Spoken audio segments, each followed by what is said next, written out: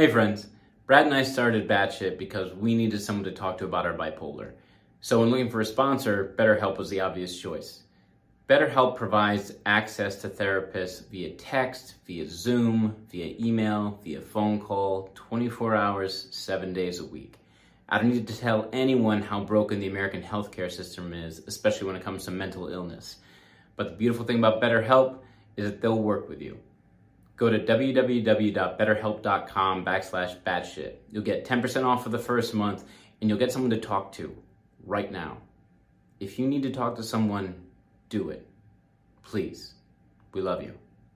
This episode's topic, bipolar and relationships. You guys weren't here 2 seconds ago, but I was like, hey, Brad, do you remember what the topic is tonight? And he's like, yeah, this. I'm like, crap.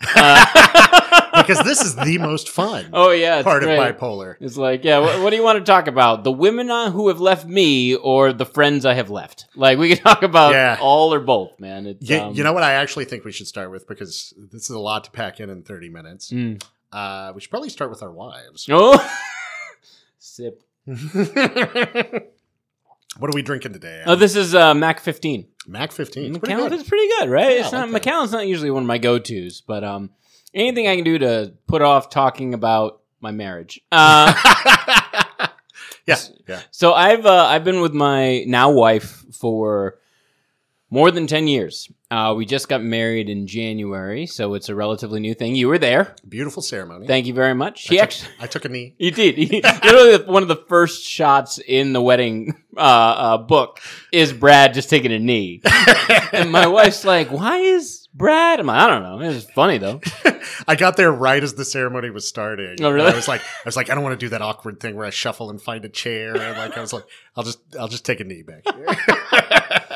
But my wife is actually the reason that I have been diagnosed, that I've been going to therapy, that I'm on any form of medication. It's all because of my wife. Mm-hmm. Prior to my wife, I was just in a constant revolving door of relationships. And I think, and I'm speaking with hindsight now, but I think what would happen is Manic Adam would attract another human being.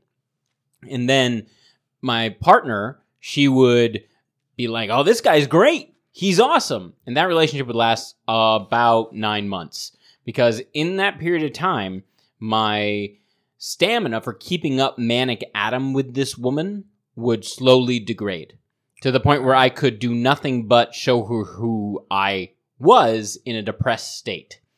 And that depressed state is so deep for me. It is so dark that I can't blame anyone I dated who was like, I'm not dating this cave troll. Let's end this right now. Yeah. Now, how long have you been with Shannon? We've been together 22 years. Oh, my God. Yeah. Wow. Yeah. How long have you been married? 21. Wow, yeah. Really? One year? Because we realized the other night as we were discussing it, I proposed to her in a manic state. So I met her. I was in an improv comedy group in Knoxville, Tennessee. She was in one in Birmingham, Alabama. Mm-hmm. Both of our groups went to the Memphis Comedy Festival. Okay. And I saw her across the room while we were doing some kind of workshop or something.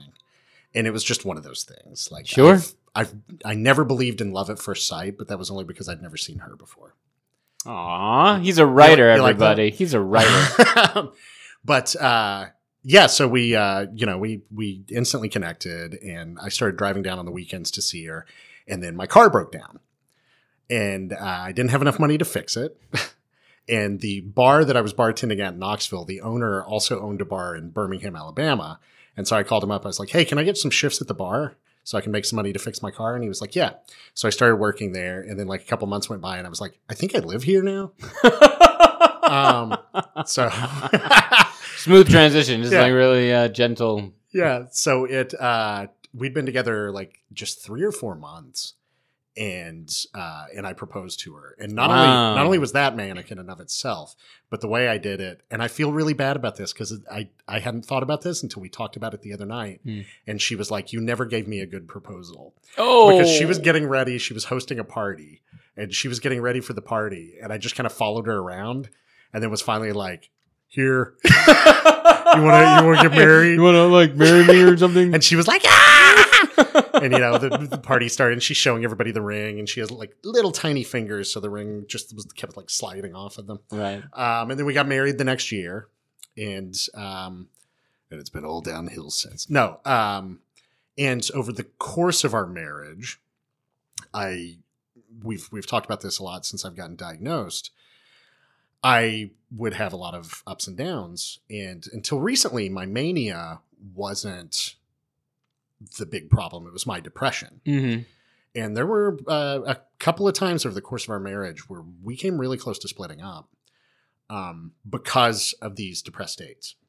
Yeah. And for those of you who've never experienced something like this, when we talk about depression, I think the kind of misconception about it is just that, like, oh, you're sad. Yeah, no, that's not what it is. No. That's not what it is. I wish it was just sad. Oh, yeah. Because if you're just sad, you can do something to make yourself feel better. You can take steps to try and lift yourself out of the sadness. But I feel like with depression, all you can do is try and keep back the tide. Yeah. Like, you're never going to actually make any serious progress. You're just going to keep it from overwhelming you. Yeah. You lose all motivation to do anything. Mm-hmm. You don't feel like it's worth it to even try to do anything. Nope. Because why? Nothing's ever going to change. This moment that you're in is going to last forever. Right. You feel worthless. You feel unlovable. You feel that nothing that you attempt to accomplish is ever going to come to fruition. Mm-hmm. Like, this moment that you're at is as good as it's going to get, and this moment is awful. Right, and then your romantic partner, you're sitting across from them, and you're like, why should I even put any effort into this? Right. Because this is just going to end. She is too good for me. She knows that she's too good for me. She knows that I'm a sack of shit. She knows I'm not really worth even spending. She's going to figure that out any second now and walk right out the door. So why even bother?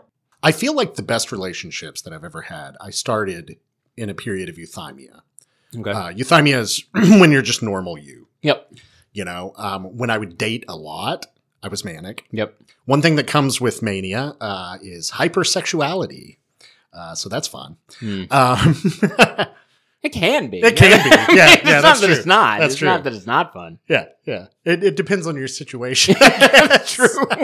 The environment you're in. Yeah. Look at all these beautiful, beautiful cacti that I find myself surrounded by. So phallic in nature. So with Shannon, we get into these periods where I was just depressed. I would sleep all day. Yeah. I'd stay up all night, just on the couch, like playing video games, eating Taco Bell. I'd usually gain weight. My hair would fall out because I had no nutrients. It's just like, crunch wrap. I put vitamins in this, right? Lettuce is a vitamin. I think lettuce is a vitamin. I think this is chock full of vitamin D and shit. Give me some nacho sauce. So we'd had a period where years and years ago, before the kids were born, where we almost split up. I moved into another room. I was working nights, and we almost never saw each other. And Shannon was really social. And one of the things that happens when you're in a depressive state, you don't want to see anyone. Nope. You don't want to talk to anyone. Mm-hmm. You want to live in a cave by yourself. Yep. You're the guy at the end of the last crusade, just hoping Indy doesn't show up because you really don't want to talk about this fucking cup. And you can't pick up that sword, so what you going to do? We got in a period. She was very social. She liked to go out. And I would get angry at the idea, like if she made plans, like the idea of just being social. Sure. I was such an asshole about it. And I remember one time in particular that still just, I feel so horrible about today. She threw a surprise birthday party for me, and I got angry at her about it. Yeah. And I was just such a prick. And it's because I was in this depressed state. Right. And so the idea of having to muster the energy to talk to another human being was just torture. I think that's a way of putting. That's a great way of putting it. Right? It's like anything that is a social effort. You're mustering up the energy to do this. Right? You're like, I am going to give everything I can just to be at zero. Yeah. Like I'm going to do everything I can just to be level. Yeah, the effort it takes just to be at zero. Yeah, I went and started seeing a therapist recently, about 2 months now. And when he first started seeing me, he was asking me like, "So, talk to me about your relationships." I'm like, "Well, if I'm going to be honest, if Mandy left me, that would suck, and my world would fall apart. Anyone of my friends were to leave, it's fine.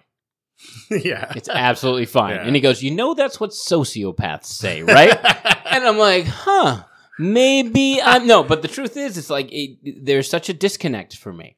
Yeah. I don't know if you've experienced this, but like I have some people I've known for 24 years, and if they didn't call me anymore, okay. And it is nothing to do with who they are. There's nothing to do with our relationship. Yeah. It strictly has to do with this feeling of like it's all gonna fade anyway. Yeah. It's just all gonna like none of this was meant to last to begin with. So why bother? Like because of that depression just constantly lurking. Yeah, it's just always there. It's like, okay, this is gonna fall apart. I'm sure at some point, because I've been through this cycle enough, I'm gonna reach a point where I can make a new connection or establish a new relationship, and then that'll just pick up where this other one left off. And there's a lot to be said about recognizing that and trying to fight against it. But at the back of my mind, I'm still just like, huh? Yeah. It's like, this is awful to say, but like prior to my wedding, we hadn't talked for like, what? A year and a half? Yeah. Like a year and a half. I mean, COVID threw a wrench. Well, of course, yeah, COVID effed everything up. But like prior to that, we worked together 5 days a week. We're not talking about the disease, by the way, but Frank COVID. Yeah, Frank COVID. Asshole. Son of a bitch. Swear to God. I hate that guy. No, we worked together 5 days a week. Yeah. Right? Plus we would game on the weekends. So we saw each other all the damn time. Yeah. And then like, especially with COVID hitting, I didn't talk to anybody. If it wasn't for like my buddy Jared, like, because I love Jared. He was my best man at my wedding. Because what Jared will do is Jared's like, I'm coming over, we're going to hang out. And I'm like, I don't know. He's like, I'm already on my way and I got Korean barbecue. And I'm like, I guess I'm hanging out with Jared tonight. And it's funny because prior to this recording, he had texted me. He's like, what are we doing tomorrow night? We're going to get a glass of wine and some tapas. And I was like, And it's not that I don't want to go, Jared, because I do want to go. Yeah. It's that effort just sounds so fucking daunting. Yeah.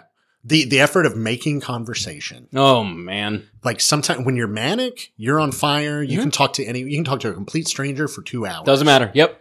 When you're depressed, you don't want to talk to your spouse. You don't want to talk to your closest loved one. Mm-hmm. You don't even want to think. Right. I'd written a line, I think it was in Life on the 64 bus, where something like, I don't even want to dream, because dreaming means thinking. It means being. And I don't want that. I like that. That's really good. That's really good. Yeah. And it kind of, to me, that sums up that state. Yeah, very much so. Well. It's a trip too, because like taking it from like an acting point of view, right? It's all about developing relationships, like establishing a relationship with the person on, that you're in the scene with, right? And whether that be acting with someone or coaching someone in an audition, because I work with my wife all the time because she's also an actress, and having the empathy to connect with that person and having the patience to connect with that person while you're in a depressive state is so fucking hard. Yeah. And because we're trying to do this as a business, we don't get the option to choose when an audition lands in our lap. Mm-hmm. Or when you have a mixer or an agency meeting or a pitch that you have to go to. We don't get that option. Yeah. So instead, we have to find a way, and it's honestly easier to go manic than it is to try and fight your way back up to normal. Yeah. Like, it's easier for me to start... what's the word I'm looking for? Not instigating, but like starting to try to trigger myself to get into a manic state. Yeah. As opposed to trying to get back to a solid state of normal. Yeah. When I was on, so during COVID, one of the things that happened, I got up to like 320 pounds by not sleeping, playing video games all night, and eating Taco Bell. Man, I love Taco Bell. Oh my God. See, I'm a Del Taco guy. Del Taco's good too. My wife's like, Taco Bell. I'm like, I will drive 20 extra minutes to go to Del Taco and not your Taco Bell. So one of the things that I started using all sorts of stuff to get basically the chemical motivation to work out and shit again. And one of the things I started doing was an ECA stack. Okay. It's Fedra, aspirin, and caffeine. and the ephedra you have to buy is like Broncaid or something. Yeah, They used to sell these as a weight loss thing. Yeah. And then there was some dipshit at like spring training camp for one of the baseball teams who took like 10 times the normal dose, was dehydrated, training in 110 degree heat, had a heart attack, and they're like, oh, we got to ban it. Yep. But it was one of the most effective weight loss things out on the market. And so I was like, okay, I'm going to use that. Well, what that would do, I now know, is it would push me into a manic state. Mm-hmm. And I was using this every day. Yep. But what I would do is if I had to have a pitch meeting or something, I would take a dose right before I went to the pitch meeting. Because to me at the time, I didn't know I was bipolar yet. I was like, oh, this wakes me up. It makes me social. Like it knocks down those barriers. And that's not what it was doing. It was pushing me into a manic state. I've talked a lot about how basically everything I did last year, I unknowingly was constantly putting myself in a manic state. That's the other really messed up thing, that if you don't have bipolar or you're not depressed, you may not understand. We can cause a manic or depressive state. We can actively do that if we want to. We can do it chemically. We can do it by our actions. Yeah, especially if you know yourself. You know what I mean? And something I will say as a creative is that we tend to be generally, and this is a very general, broad statement that's going to make me sound pompous, and I know that, we're generally a little more in touch with who we are physically and mentally. Like we're cognitively aware, we're intuitive, we're empathetic. So we can be like, oh, you know what I need to do to tweak myself this last 20%? I just need to do this. Yeah. I just need to take that extra shot of caffeine. I just need to have those 2 more drinks and I'll be where I need to be so I can hit that state that I need to hit, and then repercussions be damned, because the repercussions don't matter. And for some people that can be really hardcore shit. Stephen Fry has a great documentary. It's available on YouTube. It's called The Life of a Manic Depressive. Oh, I haven't seen it. And he talks about how he used Coke and alcohol to manage his bipolar. So if he was depressed, it was Coke to get him up. And then once he was up, it was alcohol to get him down. Yep. And then that led to him trying to kill himself. Yeah, so there you go. Happy thoughts. Yeah, happy thoughts. It's funny because like that's I can use a social situation to hype up my manic state. Mm-hmm. It's like I sit there and I know I am going into a situation where I have to be social. I have to turn it on. I have to, and that may not be for like any sort of gain. It could just be because like I have put that pressure on myself, right, to step up into whatever situation. Yeah.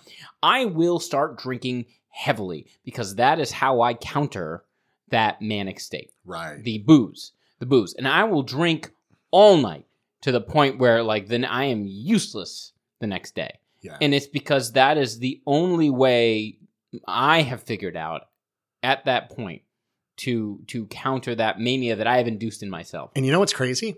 When you're in a manic state Mm-hmm. and you drink to the point where you should be shit-faced, you don't even seem drunk at all. You're not. Yeah. It's fucking insane. It's so weird how the body works. I've had friends be like, how much have you had to drink? Yeah. Because you seem level. Yeah. Level. And like at the time when I was younger, I was like, dude, I just got a crazy high tolerance. And in reality, my body was like, nope, this is just that. Now you're balanced. Chemically, now you're balanced. Yeah. I remember being on the phone with a friend and like I drank like a bottle of whiskey. Mm-hmm. I mean, it was nothing. And like I'd said something about it and she was like, I can't even tell you've been drinking. Yeah. She probably thought I was full of shit. And to be fair, I was full of shit a lot. I mean, we're usually pretty full of shit. But, it's a similar thing with the sleep. Yeah. When you're manic, you can go all week without sleeping and you're fine. Right. Not only, so last year, I would have those periods. And not only would I go all week not sleeping and was okay with it, I'd go to the gym twice a day. Right. I'm in my 40s. I shouldn't be working out like a high school football player. You really should. Like that should have been a red flag for me. Yeah. But I was fine. I felt like Superman. Right. And tying this back into like the relationships that we have with people, if you don't go through this, everyone looks at us like we're insane. We look insane. I mean, we are. We are insane. That's true. Accurate statement. Yeah. But like you sit there and like, how do you explain that to someone? How do you explain that to someone like, hey, Jared, dude, I'm just going to hit the gym twice today before work and then after work. And then I got to hit my supplements up all while, by the way, I got to put my 2 kids to bed. And Jared's like, whoa. And then let's go out. And and then we're going to hit the town. And you're like, what are you talking about? That doesn't make any sense. Or you try to explain to your wife, It's just like, hey, look, babe, I had a really rough Friday, so I'm just going to stay in bed for the next 4 days. If you could just keep the lights off, that'd be awesome. I'm going to read. So it's going to look like I want you to come and interrupt me. I don't. Just please stay outside of the room. Yeah. And like, none of that makes sense. And it's impossible to truly convey to someone. And you know, one of the things that intimidated me the most about this topic is I have someone I love in my life. I have many people I love in my life, but Mandy specifically, my wife, I want her to understand that what I'm doing is not meant to hurt her. I'm not doing things to upset her. I'm not trying to...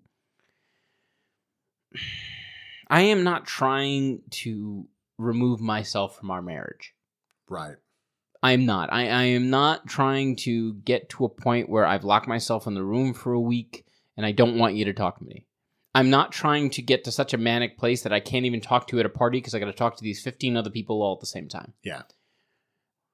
I don't know why I'm like this. I mean, I do. I'm bipolar. I don't fully understand other ways of dealing with it. Yeah. And that's the fucked up thing about it is the results of it are you're hurting a person. Yep. And it seems intentional. Right.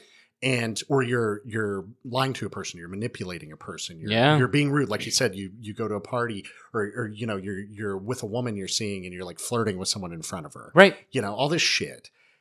But you have no control over that. Yeah. And that's the hard thing to get across. And it's not that I don't want to take responsibility. That's just it, right? Like you do. Yeah, you take responsibility, you know, because you can sit there and be like, is it our fault? I suppose it is, but what is the option? The other option is to remove yourself from that situation entirely, right? And if you remove yourself from that situation entirely, now what you're doing is you're going in the other direction. Yeah. Like, you can't turn to your wife in the middle of the party and be like, hey, babe, we got to leave. Because I'm going to tell you right now, I'm going to flirt with that girl. I'm going to, do shots with that dude. She's going to be like, why would you do that? And you're like, I don't want to do that. But that's just what's going to happen. That's just what's going to happen. I know what's going to happen. I can see it coming. And I want to stop it. And being more aware of bipolar and your various manic and depressive states helps you to see it coming, but not to stop it. Yeah. And that's what's infuriating because my solution, therefore, is great. I'm just going to remove myself from everything. Yeah. I am just going to go lock myself in a room. And how toxic is that? Yeah. Like, and it's infuriating because even though Mandy, and I'm sure Shannon, even though they know we're bipolar, even though they know we're on medication and we're working towards it, they will see our actions and not fully be able to grasp what the reason we're doing these things. And even if they understand it, they can't comprehend it. I know those two words are very similar, but you get, you know, what I mean? Actually for Shannon, my diagnosis, I mean, we were really close to splitting up, like coming out of COVID, you know, we've talked about it a lot. I was in such a depressed state. When I gained all that weight and everything. And of course, at the time, I took it as, you know, she didn't want to have anything to do with me because I gained weight. You're my wife. Why don't you just want to be with me? Well, I'm ugly and fat. Well, why don't you want to have sex with me even though I'm in my room all the time by myself? Yeah. You know what I mean? Like, haven't showered in 4 days. Come in here. I only weigh as much as a small horse. Come on. Let's make love. Why don't you see me as I used to be? I'm in here somewhere. Is it that's comfortable for you?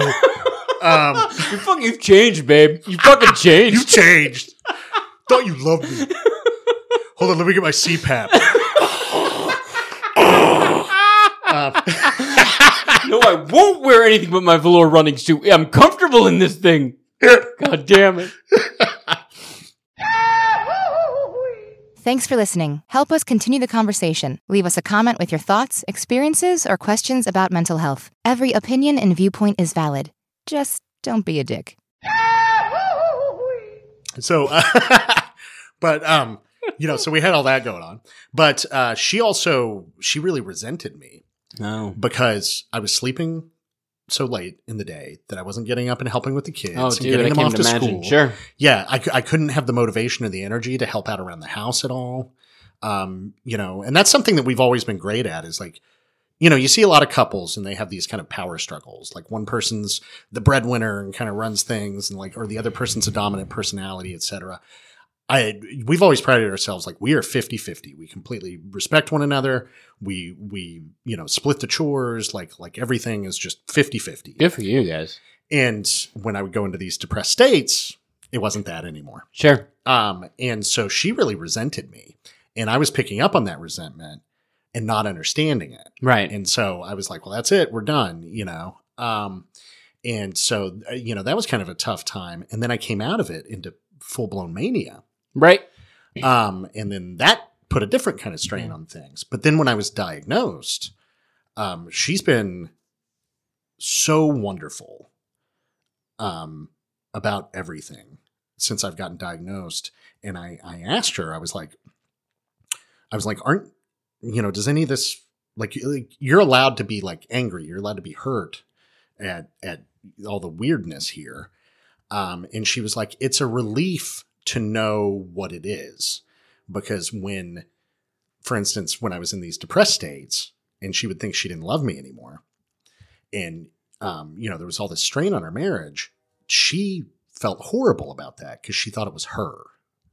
Right. And she thought maybe she was going nuts. Right. And, there was just all this pressure on her. And so my getting diagnosed, it was just like, oh, thank God. Right. Well, because it's like it explained everything. There's a huge sigh of relief. And now, we're partners in that too. She tells me, hey, you're starting to seem a little manic today. Right. Why don't you back off? Yeah. Mandy's started calling me out, especially on the manic states. Not so much on the depressive states, but definitely on the manic states.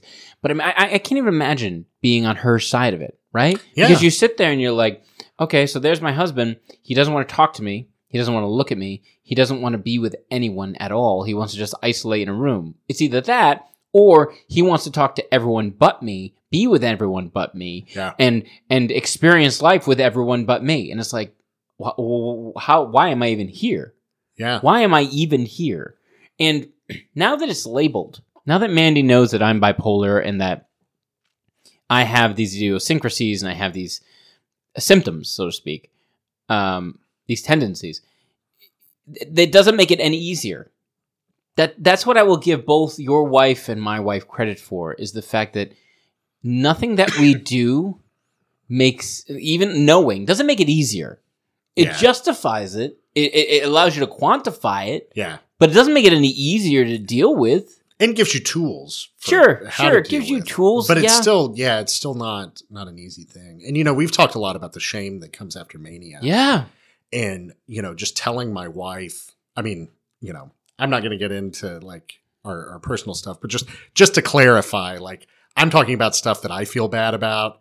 It wasn't like, I didn't like kill a homeless person or something. Again. I mean, there was just that one time. But Adam, that guy. Oh, he had it coming, bro. He had it coming. Believe me. I wouldn't have driven to the desert with you if he hadn't had it coming. But it feels so, like if you were to say everything you did while you were manic, it sounds stupid. It sounds awful and stupid, yeah. Yeah. But it's not even just like we talk about it really being bad, but like if I was writing it and I wanted this motivation for like a character or whatever, I'd be like, this shit is stupid. Yep. Nobody's going to believe this. Why would she do this? Right. But that's one of the reasons you feel such shame. Right. Because it's like, it's not just that you were acting out of character. You were acting out of character in a really dumb way. Right. Yeah. And so I remember telling her, I told her everything that happened last year.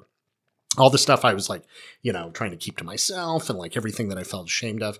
And the shame was so strong. I put my head in her lap and I covered my face with a pillow because I couldn't bear for her to look at me. I couldn't bear for her to see my face. Yeah. Because I was so out of character with this stuff. And she just ran her fingers through my hair and just listened. And, it's just. Man, we are extremely lucky that we have found the women we have found. Yeah. And I think back, because bipolar is not an old thing. It is not something that our parents' generation ever acknowledged. But it's obviously been rampant in the world. Oh, forever. Forever. And yet you sit there and you go, how the fuck did marriages stay together? How do relationships last? I mean, maybe they didn't. That's one thing I've thought about is you think about how many divorces occur every year. How many of those people are undiagnosed with something? Maybe. And that's kind of sad to think about. Or it's just like, if you just went on a pill and got therapy, maybe your family would be together. Maybe. I mean, you also think about the fact that, like, and this is not a dig on religion, but, like, you know, religion's like, well, you know what? If you committed to this, like, just work through it. This is who this person is. You know, this is the trial, the tribulation that you're just going to go through as a husband and wife. Yeah. You know, and this is the person that you have accepted into your life. So you've never lived with them before this relationship. You've never seen them in their ups and their downs. So a true devoted partner is just going to muscle their way through this whole thing and have a miserable life together. But yeah, you know, I think on that all the time because if at least Mandy and Shannon have a name to put with it. Yeah. They at least have a diagnosis. Yeah. If you had no clue, it would just be like, this isn't the person I married. Yeah. Why? They're either a raging asshole or they just go and they like sit in a room by themselves all day. What are they doing? Are they just in there like watching RedTube? Like, which is not that we're not. I mean, we are watching, but we're watching it sadly. Yeah, we're sadly doing it. We're like, look at this gangbang. Oh, the tears aren't great lubricant. Oh, Jesus. Yep, we're going there, folks. It is. Hey, welcome to episode 4. The kid gloves are off. No, I mean, Join us next episode for kinky sex while Bible. That is not the topic. That's not the topic. No, we're not going to do that. But the same goes with friends. I mean, I'm going to say that with like a friendship. Yeah. Right? Because you're talking about like people with D&D. D&D is a great example. So Brad and I are avid gamers. You know what I mean? Whether it be Dungeons & Dragons, Vampire the Masquerade, Werewolf, it doesn't matter. Like, we love it all. Call of Cthulhu. What's awesome about that experience is you get to be another person while you're having a social interaction with the people that you're friends with. Yeah. Right? So, like, I get to go hang out. Which is kind of what bipolar is. It is. It really is. You walk into a room with 4 or 5 people. This is me pouring more scotch. Yeah. You get to walk into a room with 4 or 5 people that you've known for a very long time in a variety of different, stages of their lives. And you get to become someone that doesn't know those people to that degree with that intimacy. Yeah. And interact with them in any way you see fit. Yeah. And, I had never thought about it until you put it that way, but it is a lot like bipolar, isn't it? It's like you get the opportunity to sit there and be like, oh, well, I'm not Adam. I'm a fop from the 17th century, who talks like this and walks around and like... Which is exactly how Adam is when he's manic. Yeah. He's a 17th century fop. I have a lot of cravats. But step into my carriage. Come on in. But so having a real relationship with real friends, right? Like men don't talk to their friends. They do not talk to their friends. They coexist in the same space with their friends. They will go through life together without ever discussing what it is they're going through. Yeah. They'll support each other by being there for them in a physical sense. Yeah, and there's a certain kind of comfort in that. Yes. Amongst being with men is it's like, I don't have to talk. We can just like turn our brains off. Yep, we're just going to play video games, watch the game. Like Bill Burr talks about that when he's like, the male brain is just so simple. Like we just sit there with NFL on and we're like, holding. And that pleases us. That's it. Yeah. But at the same time, like there's that lack of empathy, right? There's that lack of true connection usually between men. And then when you get into a depressive state or you get into a manic state and that relationship changes, like we as men can brush that off. I think a lot easier than our romantic partners can, right? Because like, oh man, Brad just went fucking nuts the other night at that party, whatever, man. Or, dude, Brad just, he's fucking, I don't know, he's being weird, whatever. I'll see him in a month. Yeah. Which is bad because what it does is it allows us to live in that crapulence. It allows us to be like, great, I can be in a depressive state or I can be in a manic state. My friends will never call me to task and they'll never help me identify these issues I'm dealing with because as men who don't talk about their emotions and don't talk about their problems, they'll never call me out. Yeah. And then I don't know about you, but before I was diagnosed, I would, as a result of that, end up trauma dumping on my female friends. Oh, yes. So it would just be like, I feel comfortable enough with you to be totally sad and talk to you about all this sad shit. And that's fine every once in a while. Sure. But if you hang out like 4 times and 3 of those times you're doing it, eventually they're going to be like, what happened to the fucking fun guy that I became friends with? You know? Hey, do you want to go see a movie or something? No. I want to talk to you. I saw this Hallmark commercial and it really got to me. And I just want to talk to you about it. Didn't you just come from hanging out with Adam? Yeah, but he was a 17th century fop and I was a Viking and we couldn't talk about it. So I'm talking about it with you. Yeah. Oh, man. And then you get so much other crap like tied into that. I had a friend years and years and years ago. This is the closest experience I've had to the I guess female to male equivalent of like men only hanging out with chicks because they want to sleep with them or something. Okay. This is the closest I ever came to like having I was used for just my body. Oh, right. So I had this friend and she constantly would ask me to help her move. She broke up with a boyfriend. She wanted me to go kind of be muscle while she went to like pick up her stuff. Yeah, been that guy a couple of times. Yeah, and so then I had this one night. I thought we were really close friends. And my wife was out of town or something. I don't remember.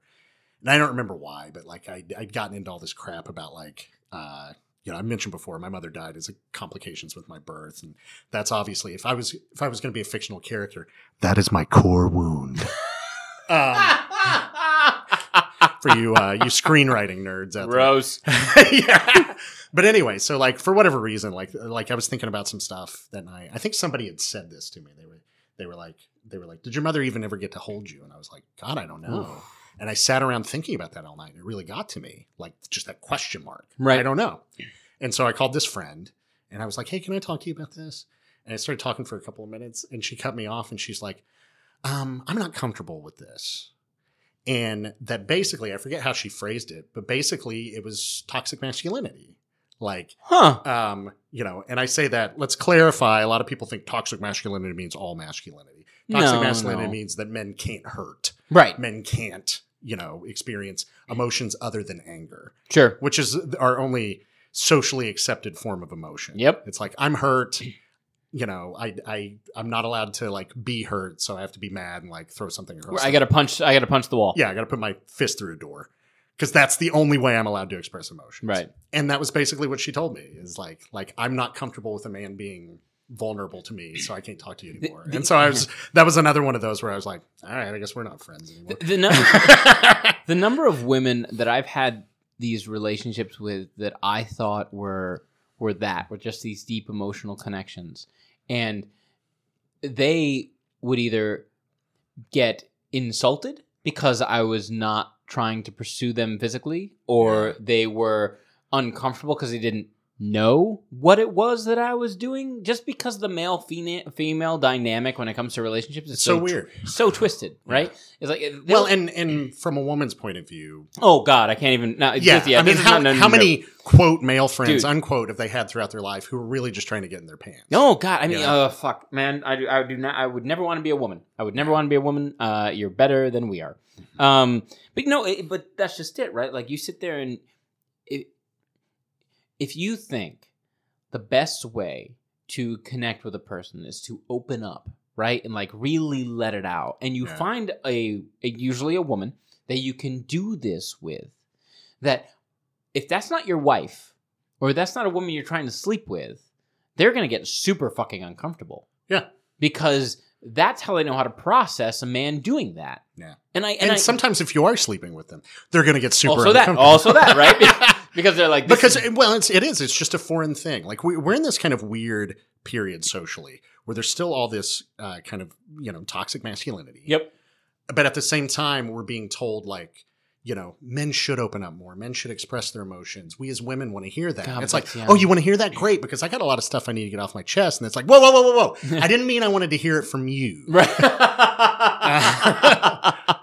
No, yeah, but that's hard, right? Because, like, I think we are in a really interesting time right now because so much is happening when it comes to gender norms are changing and just gender identities are changing and like relationships and dynamics, all of it's like kind of gone out the window, right? Yeah.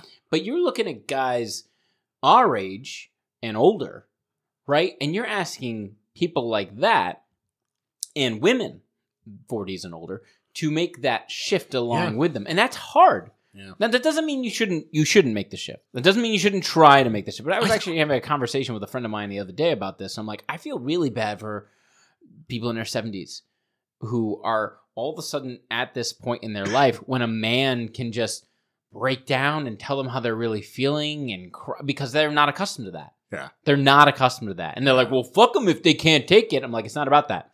Yeah. It's not about not being able to take it. It's about knowing how to deal with knowing how to deal with it. Yes. I think that's one of the things is, the resistance I got from that friend, for instance, I was talking about, had a lot of male friends who were more on the feminine side. Okay. Right.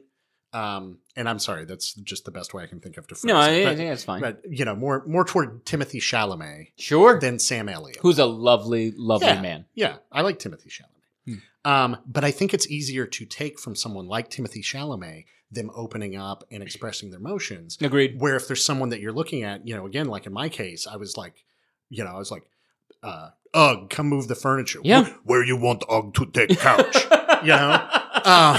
Where you want Ugg to take couch. Yeah. I was like the function, I guess, in her life as a friend that I filled was this hyper masculine function. But that's the other part of it, so right? For me to break down, it's like, whoa, the disconnect. Yeah, no. Yeah. You have a function and you're able to easily, fulfill that function. Why would you even try and dance in this other direction? Yeah. And I'm like, well, I have another side, and I understand that it's not socially acceptable to like, where are you going? It's just like, oh, wait, come back. No, I'm not done talking. Oh, yeah.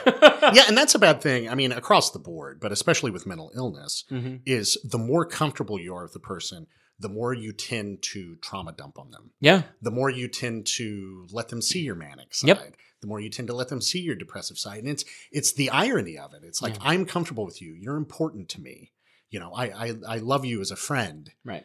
And so therefore, here's all my horrible worst shit that's going to make you run for the hills. Yeah. And it's terrible too, because like, again, going back to our wives, like, great, you're the closest person in my life. I'm going to tell you all of this shit that's been building up for decades, and they have to take it. Yeah. They just have to take it.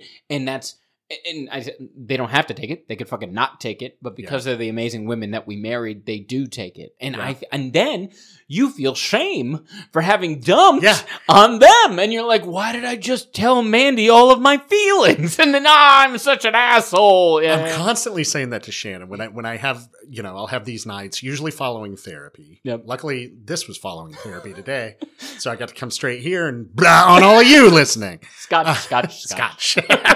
But, I'll occasionally have these nights where she sits on the couch, I lay down, I put my head in her lap, and I'm like, let me talk to you about all this crap that came up in therapy. And then, I feel bad. I'm like, I'm sorry I dump all this on you, but it is, you need someone to talk to about these things. It's like you said, why we're doing this podcast. We needed another avenue outside of therapy. Yeah. Because the therapeutic process works wonders. Talking about these problems works wonders. And what works even better in the course of this is if I go and I talk to my wife or I talk to my therapist, it's a serious, sad sack conversation. You and I get together with some scotch and we're like, listen to my crazy shit today.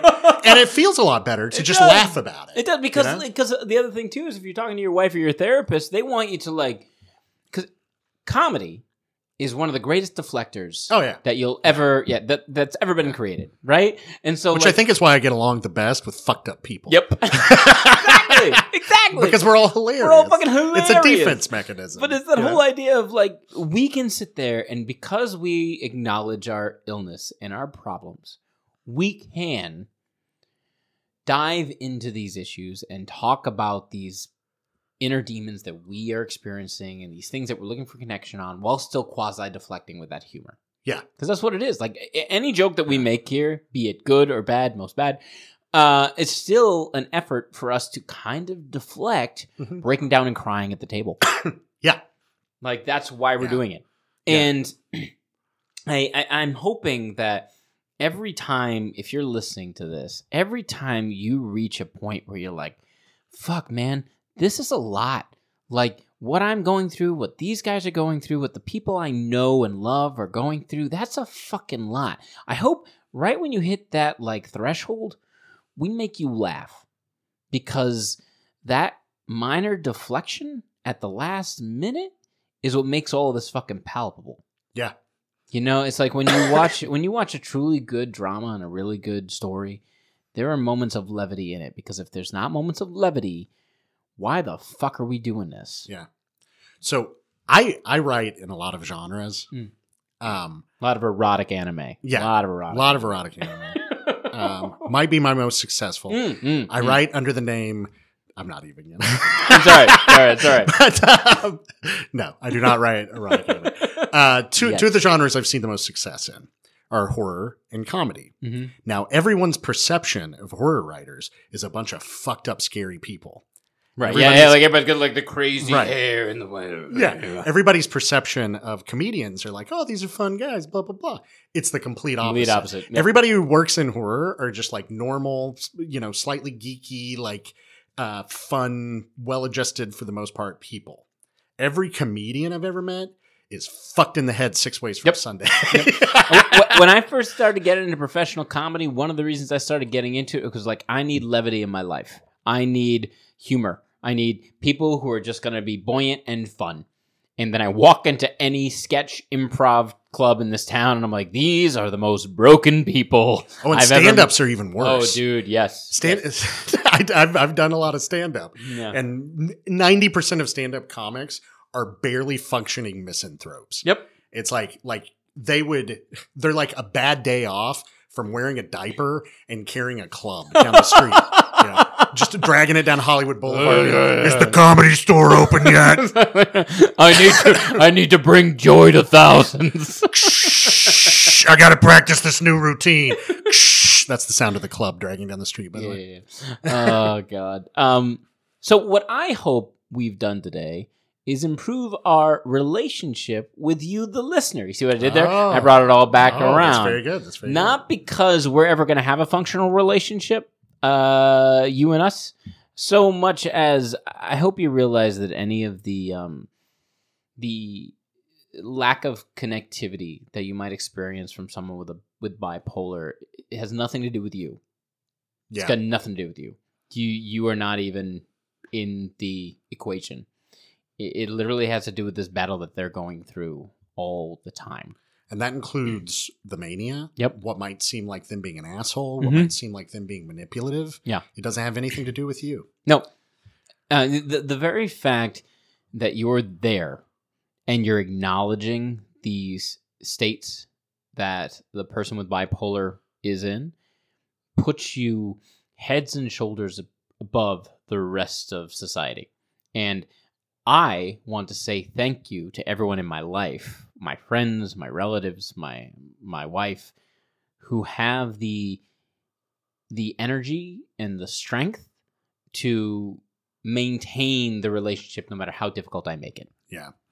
I'd like to do the same and also say I'm sorry to everybody who meant something to me and I pushed away. Yeah, because we're not doing it and we didn't do it because there's anything wrong with you. It's because there's something kind of wrong with us. Yeah. But we're learning. We're learning. We're learning how to deal with this. Yeah. That's why we have a podcast. Yeah. Well, no, we have a podcast because I think now if you're a white male in America, you're legally required to have a podcast. Oh, that's what it was. Yeah. That's what it was. By the way, we're going to have merch. No, I'm kidding. Thank you guys so much for listening. Please listen more. Please tell people if they just want a fun listen or if they're going through some shit, this may help. Yeah, we don't make money off this. No, we don't. Yeah. In fact, I was joking with Brad today. I'm like, if anyone we're going to interview people eventually who are going through some stuff as well. But if anyone comes onto the show who's like, yeah, bipolar, but my Twitch stream of Resident Evil 4 is available for you to watch. I'm like, I'm going to fucking, between two of us, we're going to kill him and bury him in my backyard. These, have you ever heard of chinning? No, what's chinning? So it's something British soccer hooligans do. Go on. We could do with this Scotch glass. Ooh. It's where you take the glass and you bring it right down on their bottom teeth. Oh my So anybody who tries to plug their Twitch stream, We're gonna go British on them. Yeah. Oh my god! oi! Hey! Hey! Gaga!